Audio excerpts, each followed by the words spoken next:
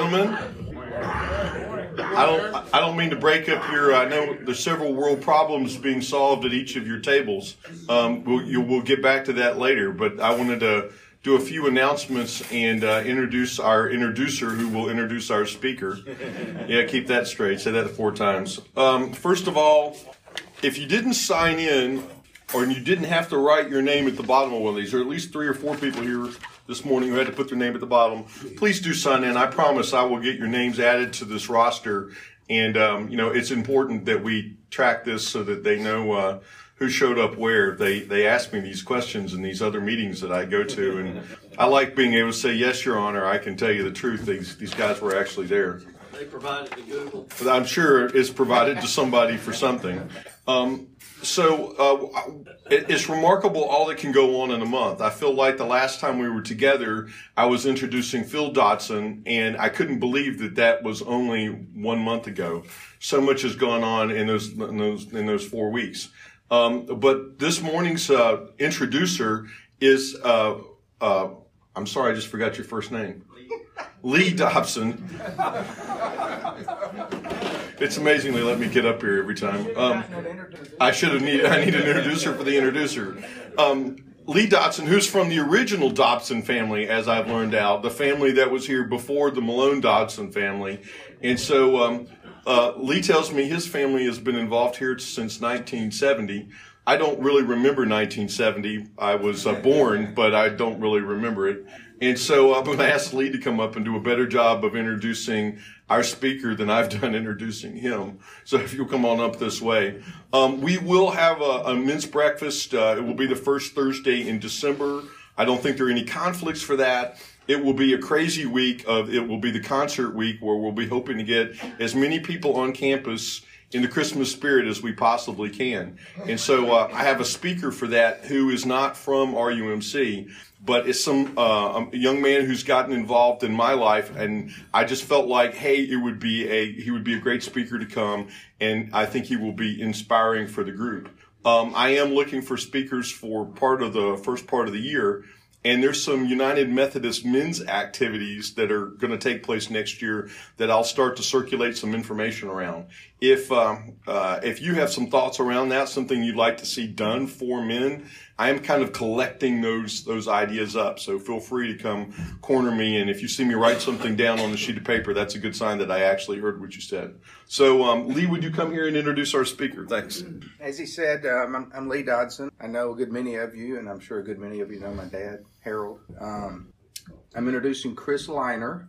Chris and I first met during 2007. He and I went together on a Peru mission trip. I got to know him a little bit there, he and his wife, Susan. Then a couple of years later, my wife started going down there with us. Really good friend. I consider Chris one of my best. Passionate and compassionate. He's a great He has gone down to this Peru trip every year since he and his amazing Spanish.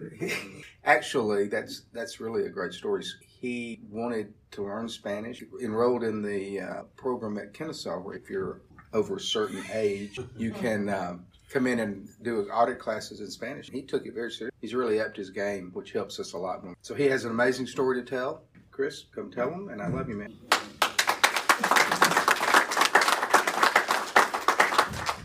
So, buenos dias. So it's not an audit class. I think a lot of you probably know. It's an amazing benefit we have here in Georgia. If you're over 62, you can go to any Georgia University system school, okay? All you pay for are your books. It's not audit. You can go get a PhD, you can get a master's, you can just go have fun. So it's a tremendous benefit that we have. You do have to go on campus. You can't do online courses. So it was really cool. So little known fact, everybody I tell that to, they go, really? And it's not that hard to get in because they took me. A lot of you kind of know parts of this story. I'm going to share it with everyone. This is the first time I've recounted it in a single sequence. And I'll tell you what I mean by that as we go through. But my wife would have had a script for this entire thing. I threw some high points down a page and figured if we took 20 minutes per point, I'd have you out of here by sometime tomorrow. So let me just open with a prayer for me, please. Dear Heavenly Father, I'm going to tell this story, but it's really your story, not my story. And please give me the wisdom and the words to convey how you and your will wound through this adventure and continue to be in this adventure as we move forward. And I just ask that you give me guidance. So I need to give you a little bit of background. So Bob Fletcher and I were chatting before we started, and somebody said, well, what's your family longevity? And Bob said, well, high 80s or early 90s or something, so I figure I've got X years left. I've outlived both my parents and the age at which my grandparents died. So I don't have a tremendous amount of longevity. They both died in the early 60s, their early 60s. And so this has been an interesting adventure and a sobering adventure from a standpoint of reconciling, what time do we have here on the planet, and that we're only given a day at a time. I have to fast forward before I start the story, and the timing's interesting because we're actually within a week of the anniversary of my diagnosis. So it was November 17th that I got the news last year.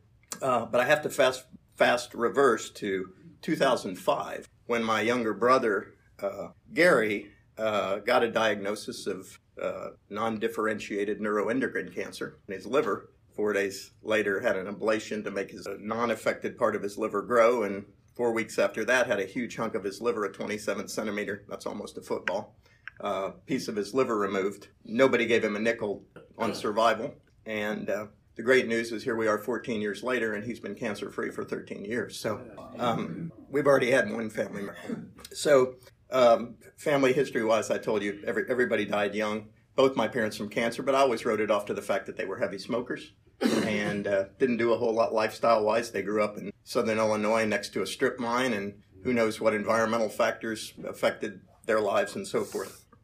But a year ago, I was starting to feel a little odd. And in retrospect, the whole journey had started at least a year before that, in the fall of 2017. We were on a trip at Tybee Island, and I'm going to share some of these symptoms in case you ever experience them. And I just got a slightly, not nauseous feeling, but my stomach just didn't feel right. And only lasted 2 or 3 hours. I skipped dinner. We drove back from Tybee Island, and I felt fine. Nothing else happened for 6 months. So who goes and, spends money on a doctor visit for something like that? Had my annual physical, which I do religiously. And, all the blood tests were normal. It happened again the week I had the physical. Again, the doctor said, hey, probably just indigestion. Take some Nexium, it'll be fine. Then we went to Peru, had another bout in Peru. I wrote it off the food. But then by September, they became more frequent and closer together. And by November, stubborn being that I am, I decided, hey, I probably had to go have this looked at. Something's going on. So I went in to my GI doctor, and he said, yeah, it's nothing. We'll run some tests. Tests came back with a very high lipase level, which is an indication that your pancreas is not working that great. He said, you probably have pancreatitis, and we'll send you for a CT scan. 3 days later, I have a CT scan. They said, you got a mass on your pancreas and a spot in your liver. You need to have a biopsy. So miracles started happening at this point. My GI guy said, my partner can do your biopsy tomorrow. So next morning, I'm in the operating room, wake up, and after an endoscopy and an ultrasound and a needle aspiration. And he comes in after the physical procedure with no pathology back and basically said, I don't have good news for you. This looks like pancreatic cancer. And most of you probably are aware that it's not one. If you get a chance to pick your cancers, that's probably not one you'd pick. The survival rate's very low. It's it wasn't a good day. It was a dark day. However, my wife Susan and I decided, hey, we can't control this. We're going to put this in God's hands. Part of the amazing thing in this whole journey was that neither of us, or at least that she would admit, was ever overly nervous or agitated about it. Clearly, we were concerned, but there was a strange calm in our lives. 3 days later, I was sitting at work and the phone rang, and it was my doctor, and he said, hey, I've got good news and bad news. He said, it's not PDA, pancreatic ductile adenocarcinoma. It's non-differentiated neuroendocrine cancer on your pancreas. Same diagnosis my brother had.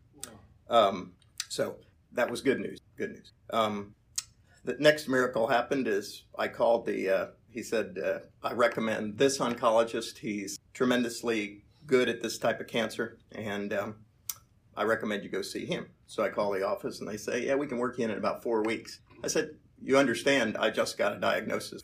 Neuroendocrine cancer, right? 4 weeks sounds like a long time. And they said, well, that's the only time available. So I called him, told him that. 30 minutes later, the phone rings, said, can you be here tomorrow? I said, of course I can be there tomorrow. So I can be there today. Once I know something, I don't fool around with medical issues. So again, I choose to think God had a hand in that. Because I called back to schedule the appointment, and the lady, the scheduler that had told me 4 weeks said, I don't know who you know, but that's a good one.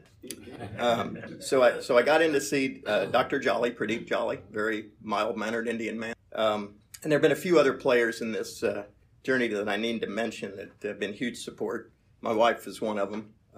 The other is Kathy Newman, that's in my Sunday school class by Coda, and we've known Kathy for probably 25 years. She was the head of a oncology center in a practice as a nurse at Piedmont. And so she was sort of my confidant through all of this. I bounced things off of her as we went forward, and I can't say enough about how she helped me put things in perspective and to deal with facts I was getting. What I didn't tell you is I happened to end up in IT after deciding I didn't want to be an engineer at Georgia Tech. Much like Rusty decided he didn't want to be a career naval officer. And well, they helped me too. They helped me too, Rusty. So not being a hugely motivated individual at the time, I did not pursue my primary passion, which was medicine, and ended up in the fledgling field of IT, which has turned out to be okay. But I've stayed close to medicine with the Peru mission trips and my own reading and study and so forth. So that'll become a factor here in this journey in a second. So the first thing Kathy said is you have to pick a doctor. And I'm sharing this because when Susan and I began this journey, we said, look, we don't know how this is going to end. There's a very high probability it won't end well. But we can be true to who we are. We can share with others in the hope that someone can get something good out of this and can maybe use it for their benefit later. And we shared this story the whole way through via email. Every time something significant happened, I know I started out with about 4 people on the list and ended up with through people saying, well, add me to the list, with about 600 across the church here, my running group, just a wide, diverse group from very staunch Christians to non-believers. So I wanted to share a faith story without being offensive in those emails, and I hope I walked the line at an appropriate level. I also wanted to share enough medical information that people might be able to take away and apply it to their situation as they walk through this. Because I have to guess at the age and stage of this audience that we all know somebody, be it ourselves, our spouse, or a family member that's gone through probably a fairly serious cancer diagnosis. So the other thing we learned is it's a very indiscriminate disease and it crosses every demographic, economic, social, cultural boundary, and you're all kind of the same. So the only thing we could control was how we dealt with it. So we chose to share and to take it one day at a time. I know that's cliched, but the Lord gave us the strength to just do one day at a time. So we got in to see Dr. Jolly, and Kathy had told me, you need to be a partner with your physician, right? You need to be part of your own advocacy and your own understanding and treatment. And so she said, you're really in there to interview your oncologist. And so we had a great discussion. I kind of made it clear through how I answered questions and the way he asked questions that I was aware of medical things and what my condition was, etc. And so it turned out to be a great match. I did ask him, I said, look, if you were in my chair, who would you want to treat you? I said, who are your top 5 guys? And he quite frankly said, well, number 1's Peter Strasberg in Tampa. Number 2 is Dr. James Yao at MD Anderson. Number 3 is a guy that happens to be here at Winship, Basal El Reyes. And number 4, I've drawn a blank on his name, but it's a doctor at LSU. And but he said, I feel confident that I see a lot of these, and that we now have literature from all of these folks. I talk to them at least a couple times a year basis to see what's going on research-wise and what they're. I said, well, would you be offended if I go talk to one of them? Second opinion. And he said, absolutely not. I'll set it up for you. You can talk to Dr. El Reyes right down the hill at St. Joe's. I was at Northside. And 4 days later, we've got a appointment with him. The treatment plan he suggested was exactly what Dr. Jolly suggested. So I felt confident with that. I asked him the very same question: who would you have treat you? And the other 4 names on the list were all exactly the same. So I felt confident I was getting good information, and then we had those guys as a backup if we needed them.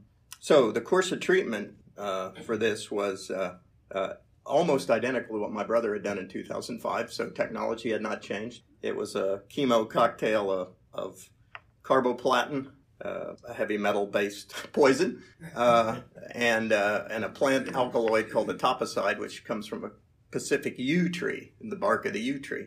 And they don't know why they work, but they work sometimes. Dr. Jolly walked through the efficacy of how they work and what we should expect, and that typically 6 treatments of chemo is about where the curve starts to change. They stop working so well, and if there's going to be a regrowth or a recurrence, that's where that happens. So again, my diagnosis was stage 4 aggressive metastatic cancer. So again, I was not on the point of the spectrum that you want to be on. It was not good. I had a baseball-sized tumor in my liver, a big blob on about half of my pancreas, 1 mesenteric lymph node next to the pancreas that appeared to be cancerous. So the plan was to shrink them as far as we could. Now, in my brother's case, he went 11 rounds of chemo, and his tumor still showed on the CAT scans. They do about every 6 weeks, and but at the end, they never recurred. So they made the determination they were probably just calcified scar tissue and not active tumor, which turned out to be the case. By December 5th, I started my first rounds of chemo. And we started sharing via email how that was going. So I think we've all heard chemo stories about, how difficult it is and whatever. And again, I got a miracle for some reason. The chemo really didn't make me feel bad. I literally had a laptop on my lap doing work as I did my 6-hour chemo sessions, and other people in the infusion center were throwing up into buckets. So one of the things we talked about doing was everywhere we went, could we shed some of the Lord's light on everybody we interfaced with? So, you're able to unplug your IV and walk around to go to the bathroom or get a Coke. So we made loops of the infusion center and just talked to people. And some people were asleep and didn't really want to talk, but we made some really good friends, and I hope we gave some encouragement to others. Susan was a saint. She would take orders for lunch, go downstairs and bring people lunch if they didn't have a person with them. And so that's kind of, group we touched, number 1. And I had those treatments every 3 weeks for 3 days, followed by scans. So that was a repetitive process through December 5th, January 1st, January 27th, February, whatever. And the good news was the tumors appeared to be shrinking on the periodic scans. And so we were headed in the right direction. But Dr. Jolly kept saying, we got to keep an eye on these because at some point they're going to stop shrinking.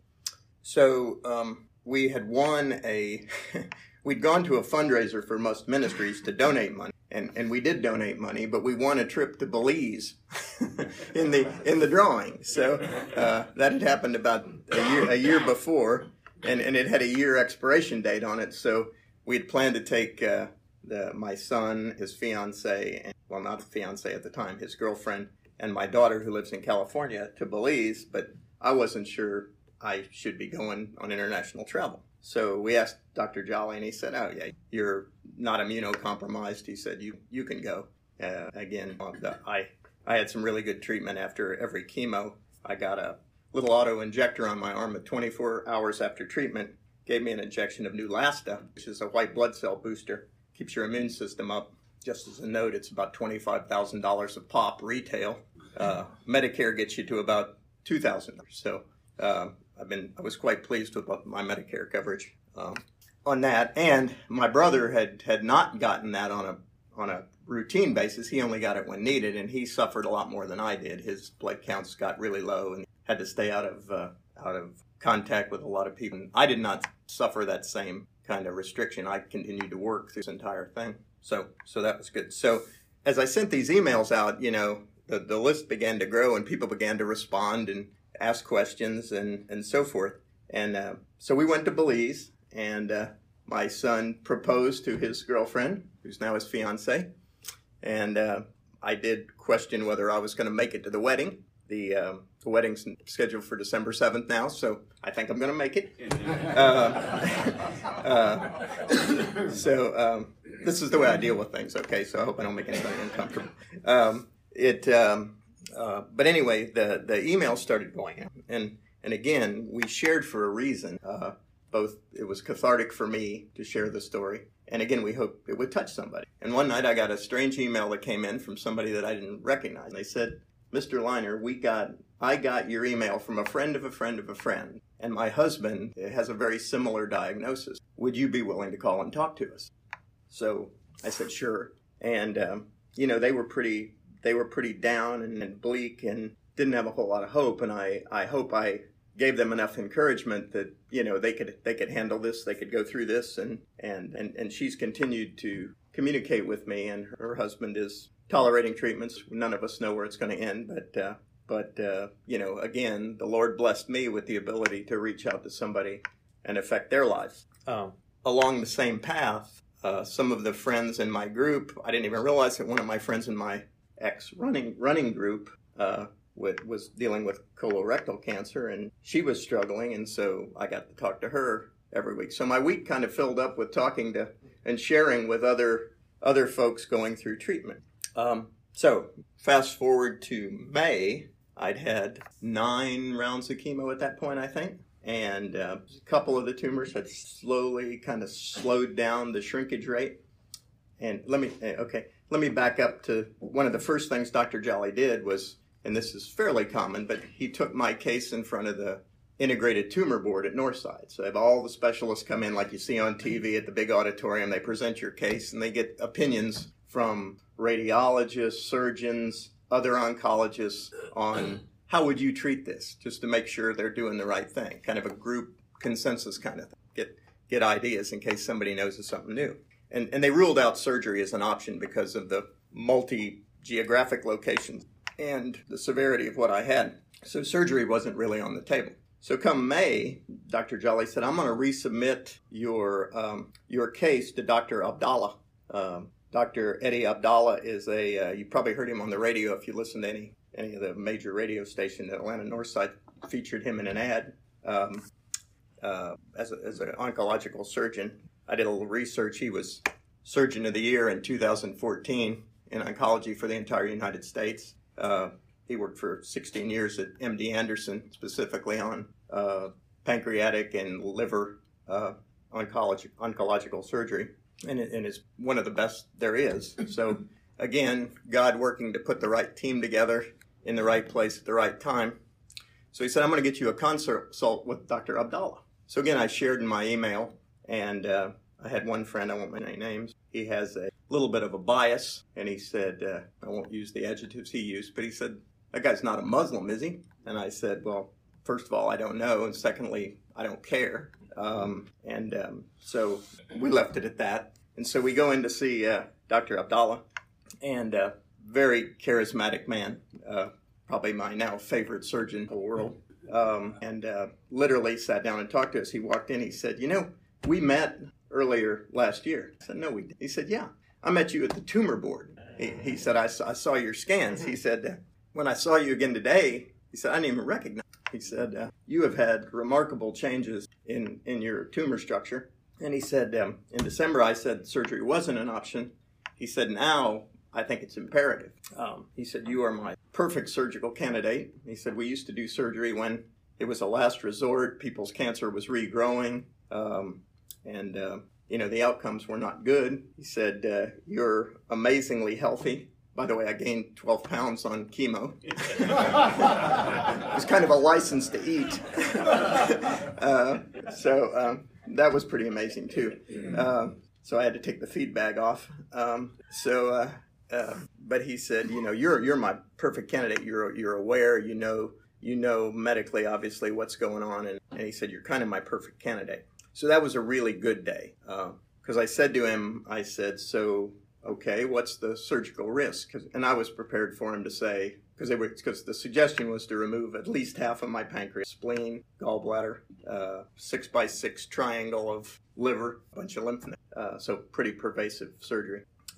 So I expected a number like, I didn't know, somewhere from 5 to 20%, and he said, well, let me put it in context for you. He said, if we do nothing, your potential risk of dying from this is approaching 100%. He said, if we do the surgery, he said the surgical risk is about 0.3%. And so I felt like Kramer on Seinfeld when he got the Starbucks, award. I'll take it. So very quickly we got the surgery scheduled for July 1st. But while we were still in the office, I said, so Dr. Abdallah, I said, tell me about because I felt like we had a little bit of a rapport at that point. I said, because again, for a surgeon, he talked to us for an hour. And when I don't know when you get an hour of a surgeon's time, just one on, he's sitting down, we're talking about all kinds of stuff. I said, so tell me about the derivation of your name. He said, you mean Eddie? I said, no, I don't mean Eddie. He said, yeah, he said, my last name is clearly Arabic. He said, it's Abdallah. He said, literally translated, it means servant of God. And he said, I'm a Lebanese Christian. So I said, okay, I can deal with that.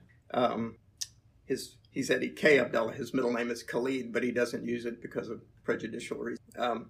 So anyway, I felt like I was in good hands. So we did surgery July 1st. I now have a 14-inch incision from here to here. I was on the table for 8.5 hours and woke up right after surgery. Again, crazy things continue to happen. 3 of my work colleagues that travel 4 days a week happened to be there, and we're going home the next morning. So they were at the hospital as I woke up. So they didn't stay very long because I wasn't very talkative at the time. And another crazy thing, my brother came in with his 2 little bitty girls, and Susan and I are both going, why did you bring those 2 little girls to the hospital when I look so bad?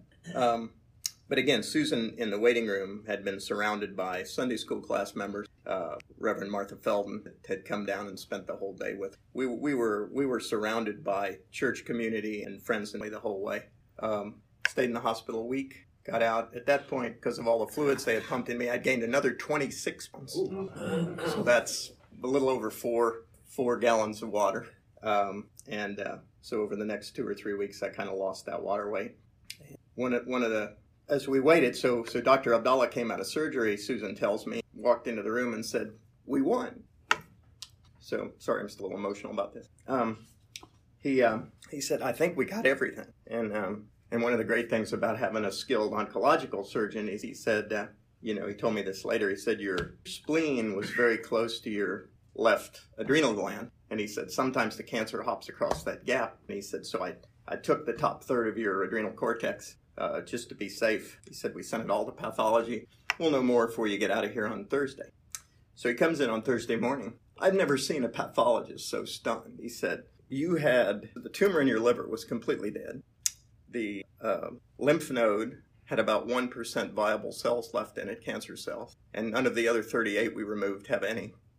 And the mass we took off of your pancreas, took half of my pancreas, he said, was just a dying lump. He said the pathologist said he'd never seen anything like it. So he said, from where you started, you got an amazing, amazing response to the chemo. And that was after, remember, I think 9 rounds or 10 rounds. Gary had 11. So along the way, I'd shared my brother Gary's charts with Dr. Jolly. And at first, he kind of poo-pooed my whole story. Well, his was different, his blah, blah. So I had shared it on maybe chemo round 6. And he comes into the infusion room with the book. He goes, this is very impressive. That's about as excited as he gets. So fast forward, I went back after a week after surgery to see him. He had the path results by then. He said, when was the last time you heard a doctor say this? He goes, we should have done one. And he said, it's okay because, got it all out. But he said, we might have knocked it out with one more. He said, we wouldn't have known, so we still would have had to do the surgery to be sure. But so I recovered really quickly. I went back to work for one day after week 3, and realized that was probably a little overly ambitious. So I lasted about 2 hours. My incision was still oozing a fair amount, and I knew I probably shouldn't have had to go into work when one of my colleagues said, "Oh, you've already spilled coffee on yourself."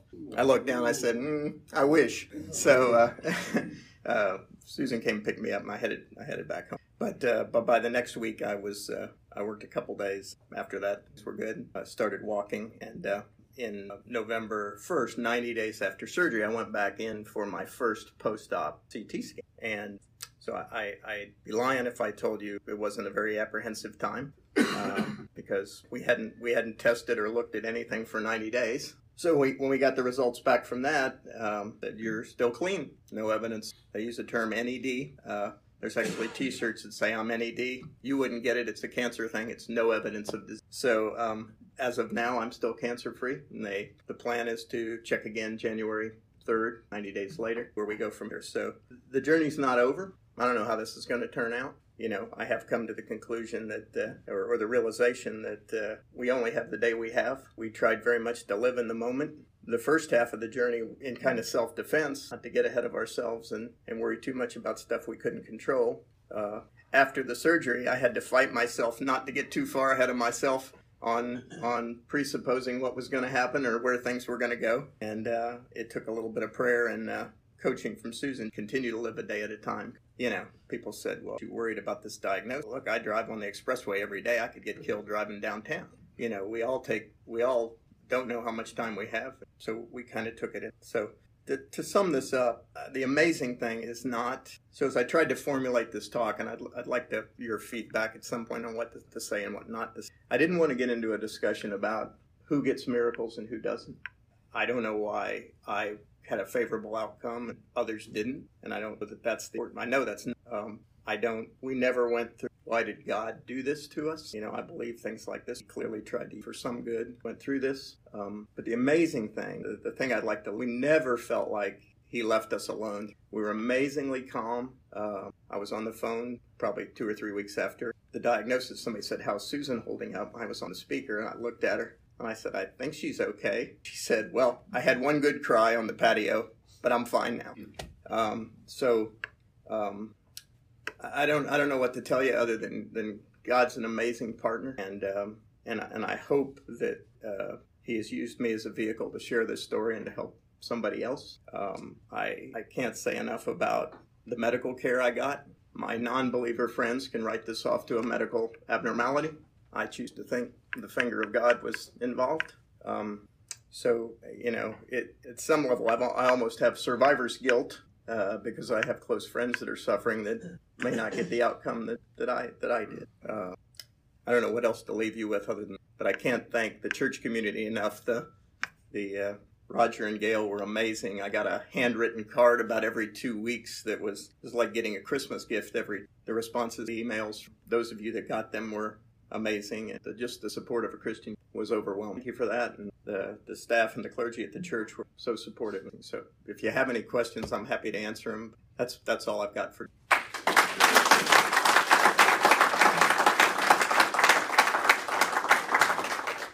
Gentlemen, it is Movember, and Chris approached me to say could he speak at breakfast several months ago. It's clearly on his heart. And when I thought about Movember being the month that we talk about, especially that we focus on men's cancer, I think that's where the M comes from, right?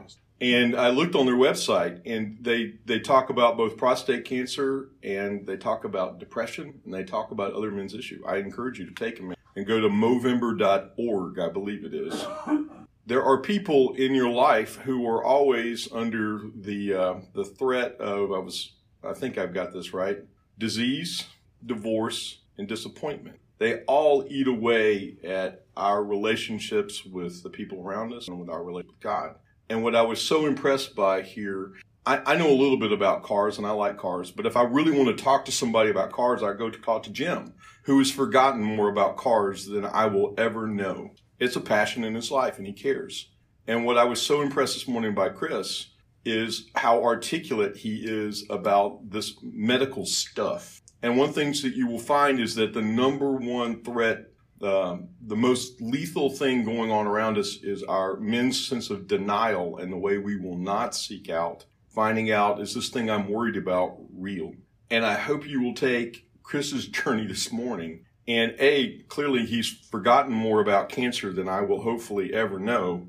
And you will treat that as an opportunity for awareness in your own life. I'm sure there's somebody that you know who would be enriched by knowing what's going on with Chris. I so appreciate the fact that we will always be walking this line between what we say as Christians in situations and what we just go through. Well, we've got better science, we've got better resources, we've got better access.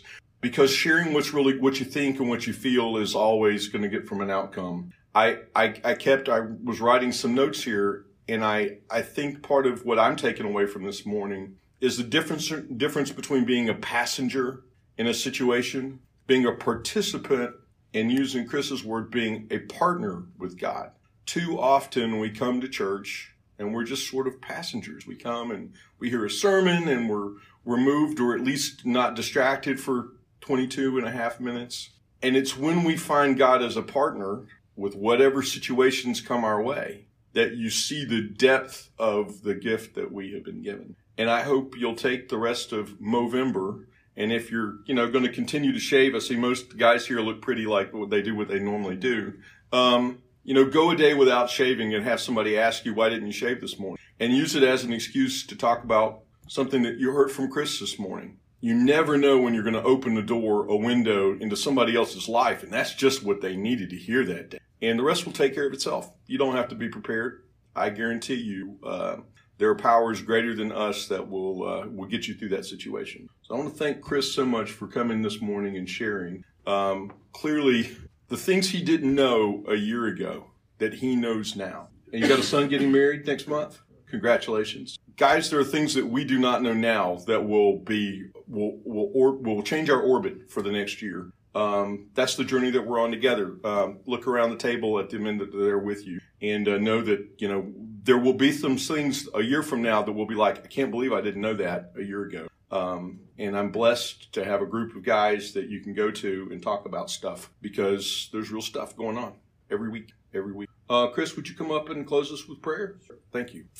Yeah, dear Heavenly Father, we just are so grateful that you are with us, that you gave us your Son Jesus to come offer us undeserved salvation, and a Holy Spirit that lives with us every day. We always have that whispering in our ear. I ask that not allow us to become deaf to it, because we are your instruments in bringing them to earth and being your witness and light in the. I thank you for the skills you give our medical community. Advances have enabled us to make intellect, to understand, and to improve things. And you've laid your hand on these friends, family, healthcare professionals, these servants to a community in need. Just thank you for that. I ask you to be with us as we go through this week. Keep us entirely in your will. Have us do and say what you would have us do and say. We just ask it all in Amen. Amen. Stand.